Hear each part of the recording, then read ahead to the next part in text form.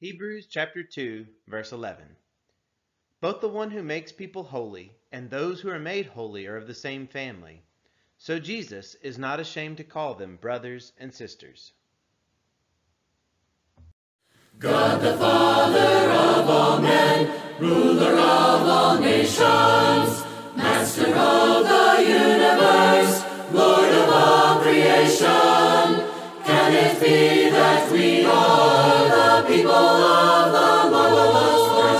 Can it be that I am a child of my wonderful God, servant of Creator God, fashioned in His image, lower than the angels yet, crowned with earth's dominion? Can it be that we are the people of the Lord? Can it be that I am a child of my wonderful God? Will of man, O stubborn heart, mind of pride and glory, to your Father will not yield? That has been our story. Can it be that we are the people of the Lord? Can it be that I am a child of my wonderful God? Will of God, O perfect plan, mystery of redemption, reconciled by precious blood, graciously forgiven. Can it be that we are the people of the Lord? Can it be that I am a child of my wonderful God?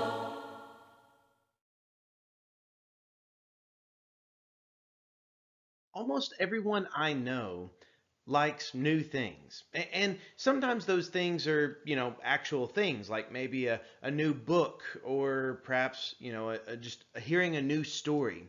Sometimes they're just new experiences that we love.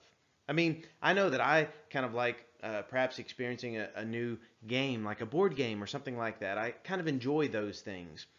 But, in order for us to experience new things, sometimes we have to know about some of the old things or the things that have come before it. For example, my family, we like watching movies. And there was just this past week a movie that came out on DVD, and we were excited about that, and it was a new movie. And then we're also excited about another movie that's coming out this week. And both of those movies, the interesting things about those is they're the second in that series, which means in order for you to really appreciate what goes on in that movie, in that story, you have to know what came before it. Well, I want us, for a few minutes here together, I want us to look at kind of these three things specifically about history, about community, and personally, kind of what these things can mean to us. And I want us to see something new, but before we get to the new thing, we kind of need to go over some of these old things. So we're going to be looking at a passage from the Old Testament and a passage from the New Testament. The one from the Old Testament is Deuteronomy chapter 26.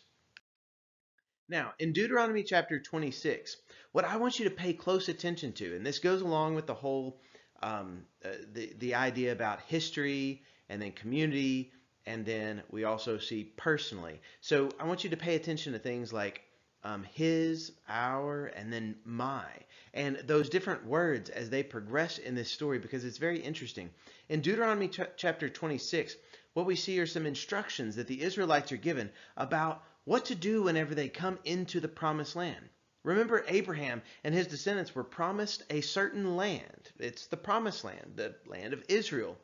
And they were told that they were going to receive that land. But Abraham himself didn't receive it, and his own children didn't receive it, and then his grandchildren didn't receive it, but his great, great, great, great, great grandchildren did. I don't know how many greats you have to go.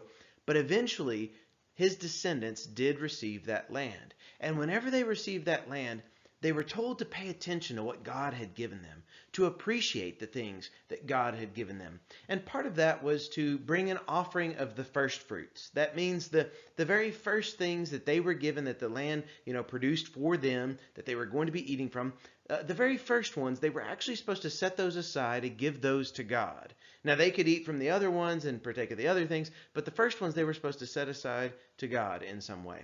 So let's take a look at Deuteronomy 26 and notice some of these things together. This is the first fruits of the promised land. In Deuteronomy chapter 26, verses 1 through 3, we read this. When you have entered the land the Lord your God is giving you as an inheritance, and have taken possession of it and settled in it, take some of the first fruits of all that you produce from the soil of the land the Lord your God is giving you, and put them in a basket. Then go to the place the Lord your God will choose as a dwelling for his name, and say to the priest in office at that time, I declare today to the Lord your God that I have come to the land the Lord swore to our ancestors to give us. So now this is just kind of, so far this is one of those things in the Old Testament that's just setting up how they were supposed to do it. But now I want you to pay close attention to some of these pronouns that are being used right here. The first thing is we see that it starts off about his story. You know, it's his thing. It's not necessarily my thing yet. It's his thing. It's something about the history that has happened to somebody else. Now this could apply with almost any story that we read about in the Bible, because just because it is part of history, we need to not just leave it there and say, oh, well, this is kind of a neat thing. No, it can oftentimes still impact us today. In Deuteronomy 26, verses 4 and 5, the priest shall take the basket from your hands and set it down in front of the altar of the Lord your God. Then you shall declare before the Lord your God, my father was a wandering Aramean, and he went down into Egypt with a few people and lived there and became a great nation, powerful and numerous. Now, so far, this story is probably pretty familiar with you. You know, you kind of know about how Abraham, Isaac, and Jacob, they went down, well, the ones who were alive, of the descendants of them, they went down into the land of Egypt. Now, they did that from that whole story about Joseph, you know, the guy with the coat of many colors. And you can read about that the last half of the book of Genesis. And you find this story about how God led his people, how the history about how God led his people, and how it started off as just kind of, oh, well, you know, it was my father, or, you know, he went down into Egypt. So it's all about his story, about this history, about this one person, and really that one person's family. But if you notice, the attention quickly changes. It's not just about history. It's not just about his story, but it also becomes our story, you know, collectively. Deuteronomy chapter 26, verses 6 through 9 shows us the sense of community that they needed to have as they entered into the promised land. And it's no longer just, well, you know, well, my ancestor, or, you know, he did this. No, now it's us and we. Notice that. It's our story at this time. Verses 6 through 9. But the Egyptians mistreated us and made us suffer, subjecting us to harsh labor. Then we cried out to the Lord, the God of our ancestors, and the Lord heard our voice and saw our misery, toil, and oppression. So the Lord brought us out of Egypt with a mighty hand and an outstretched arm, with great terror and with signs and wonders. He brought us to this place and gave us this land, a land flowing with milk and honey. Notice that wonderful transition. This story here that we're looking at, it's not just about history.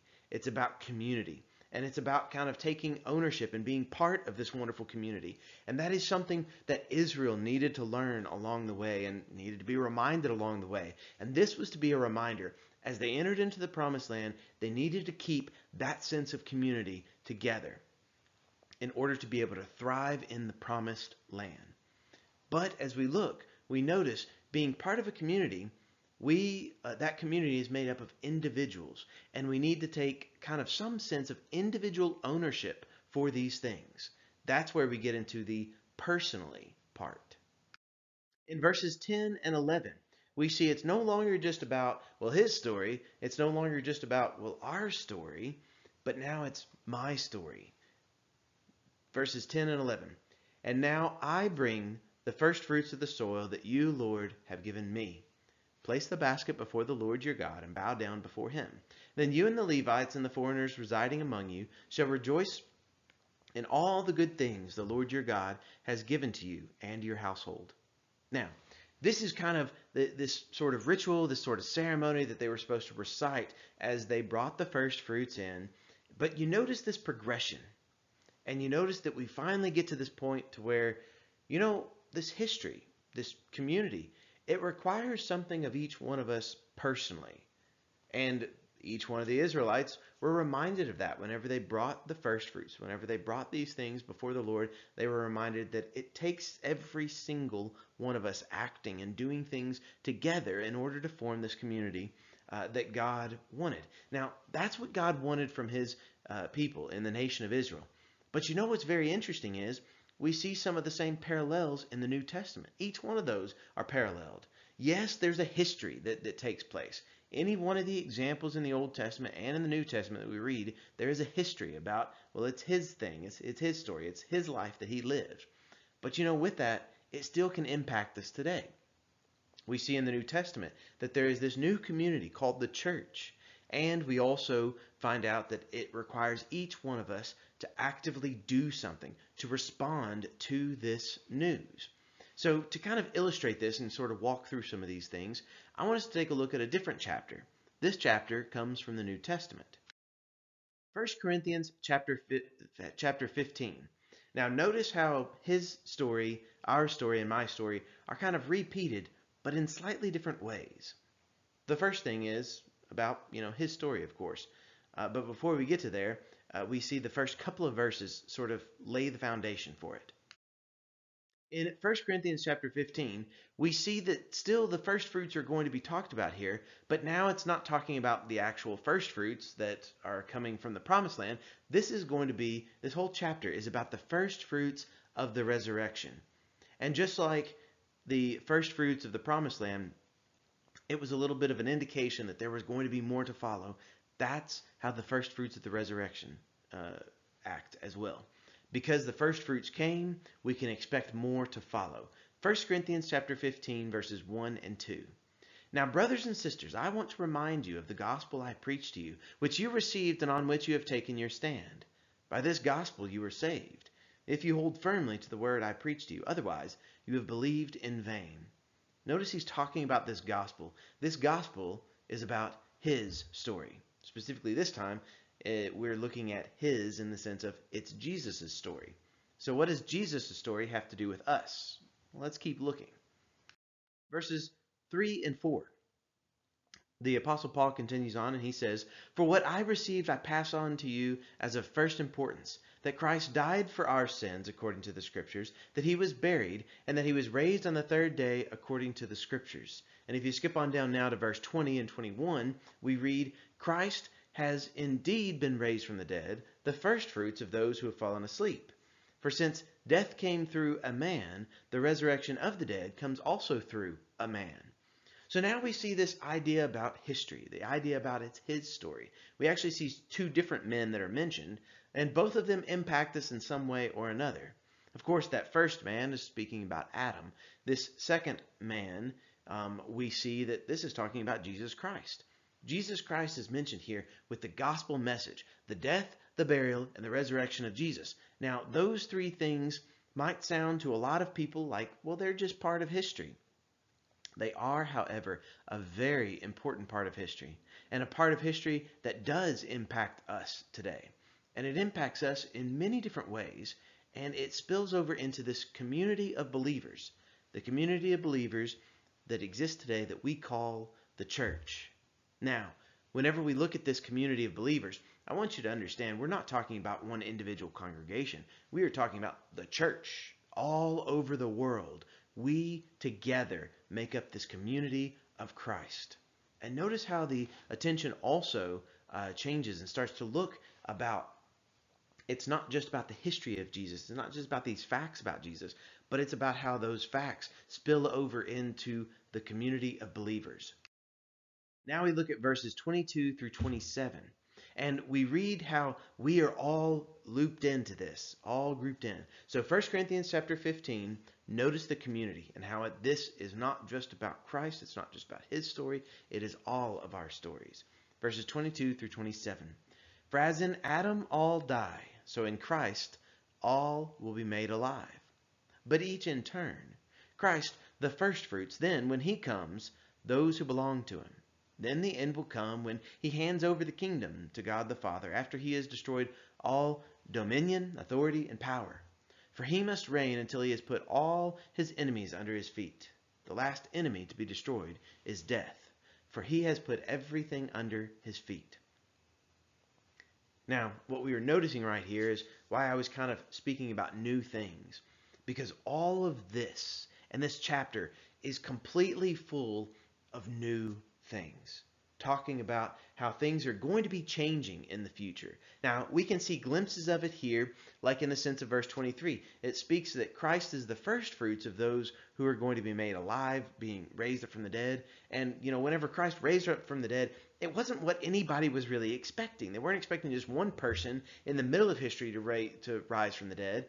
They were expecting everybody to rise from the dead. I mean, that's the same thing that we are also looking forward to. Whenever Christ comes, then yes, those who belong to him, they are going to be raised up from the dead. They're going to follow in after Christ, who was this first fruits. This is this new information that has been revealed to us through Jesus Christ. We also see that his goal right here is, of course, to see this end here about all these dominion, authority, and power, all of those things being destroyed, as mentioned here in verse 24. And we also see that he is reigning currently, right now. In verse 25, that's talking about that. And we see this last enemy that is to be destroyed is death. I've said this several times. Maybe you even heard me say it, but I will continue to say it. Verse 26, it is not talking about his own death. I mean, how would that make sense? Because Jesus Christ has already destroyed his own death. No, this is talking about death itself. That would be your death, my death. Death as a whole. The last enemy to be destroyed is death. And it will be permanently destroyed. He is going to have everything under his feet. We see the first of that happening. We see the newness of this happening. We see that God in the last book of the Bible speaks about making all things new. And this is done through Jesus Christ right here, right now, in this passage. We see how we are looped in as this community. Because if we, as the community of Christ, continue to follow Christ, then just as he was the first fruits of those who are made alive, we have hope about being able to be made alive as well. However, if you remember with the first fruits of the promised land, they had to personally take ownership of it. We have to do that as well. This is whenever it comes down to you and it comes down to me. This is about your story. This is about my story. And this passage tells us several things about that, mostly in the sense of warnings. In 1 Corinthians 15, verses 33 through 34, Paul says, "Do not be misled. Bad company corrupts good character. Come back to your senses as you ought, and stop sinning. For there are some who are ignorant of God. I say this to your shame." He was really getting on to them at the fact of there were some who just didn't understand these things. They didn't grasp these things. They were ignorant about these things. And he says, I say these things to your shame. So we need to be people who, if we're going to take ownership of this gospel, if we're going to respond to this gospel, then we need to be people who will come back to our senses as we ought to, and to stop sinning. We no longer need to be ignorant of God. We need to be teaching the things of God. We need to be preparing for whenever Christ returns, so that we will be part of that fruit that follows, the fruit of the resurrection. And this passage continues on about taking this personal ownership here. In verses 47 through 50, notice that we all have the opportunity to reflect some image. We were originally created. Mankind was originally created in the image of God. Now we have this choice. What is that image that we reflect? What's it going to be like? What is it going to look like? 1 Corinthians 15, 47 through 50. The first man was of the dust of the earth. The second man is of heaven. As was the earthly man, so are those who are of the earth. And as is the heavenly man, so also are those who are of heaven. And just as we have borne the image of the earthly man, so shall we bear the image of the heavenly man. I declare to you, brothers and sisters, that flesh and blood cannot inherit the kingdom of God, nor does the perishable inherit the imperishable. Now, Paul is still talking about these new things. The part that how Jesus was the first fruits of the resurrection, and we are the ones that are following. We see now this contrast once again of Adam and Christ. We see the contrast of being made from the dust of the earth and then being made of heaven, so to speak. So what is at the heart of you? Now, we all have reflected this image of the earthly man, of course, because, we have these fleshly bodies. This is how we are. We are a human being. However, verse 49 tells us also that we can bear the image of the heavenly man. But in order for us to bear that image, we have to personally respond to this gospel message. We have to personally become a part of this community of Christ. We have to take hold of the things and to follow Jesus every single day of our lives, because flesh and blood cannot inherit the kingdom of God. If we want to be a part of the kingdom of God, if we want to be a part of what God is doing, then we've got to recognize this flesh and blood, it can't do it. We're going to receive new bodies. This chapter is full about receiving the new bodies and how we are going to be changed and how Jesus Christ is going to do all these things. He's going to do all these things for those who personally follow him. This chapter also kind of ends with this wonderful statement that brings it all together about the victory that comes through Jesus Christ. 1 Corinthians 15, 57 and 58. But thanks be to God, he gives us the victory through our Lord Jesus Christ. Therefore, my dear brothers and sisters, stand firm. Let nothing move you. Always give yourselves fully to the work of the Lord, because you know that your labor in the Lord is not in vain. This is the thought that leaves us in this chapter, that we need to personally recognize this victory that comes through our Lord Jesus Christ. It's whenever we decide to follow him. It's whenever we decide to obey the gospel message. It's whenever we have truly learned what it means to die to ourselves, our old life of sin, to be buried with Christ in baptism, and to rise up and walk in a newness of life. Those are some more things the Apostle Paul has also shared with us. Those are some things that Jesus himself has shared to us. We need to see here that we need to give ourselves fully to the work of the Lord. We know that our labor in the Lord is not in vain. Let's make sure that we remember to continue to labor on and follow Jesus Christ. Holy Father, Holy Father, Holy Father, Holy Father, before your throne I kneel in prayer. Holy Father, Holy Father, Holy Father, Holy Father, before your throne I kneel in prayer. Because I've been baptized by the blood of the Lamb, and I'm working my salvation out. I've been purchased with a price I cannot repay. I'm redeemed. I'm redeemed, I'm redeemed, I'm redeemed, I'm redeemed by the blood of the Lamb.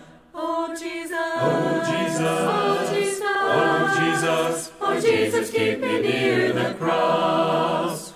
Oh Jesus, oh Jesus, oh Jesus, oh Jesus, oh Jesus, keep me near the cross. Because I've been baptized by the blood of the Lamb, and I'm working my salvation out. I've been purchased with a price I cannot repay. I'm redeemed, I'm redeemed, I'm redeemed, I'm redeemed by the blood of the Lamb. Holy Spirit, Holy Spirit, Holy Spirit, Holy Spirit, all through the word convict me of sin. Holy Spirit, Holy Spirit, Holy Spirit, Holy Spirit, all through the word convict me of sin. Because I've been baptized by the blood of the Lamb, and I'm working my salvation out. I've been purchased with a price I cannot repay. I'm redeemed, I'm redeemed, I'm redeemed, I'm redeemed by the blood of the Lamb.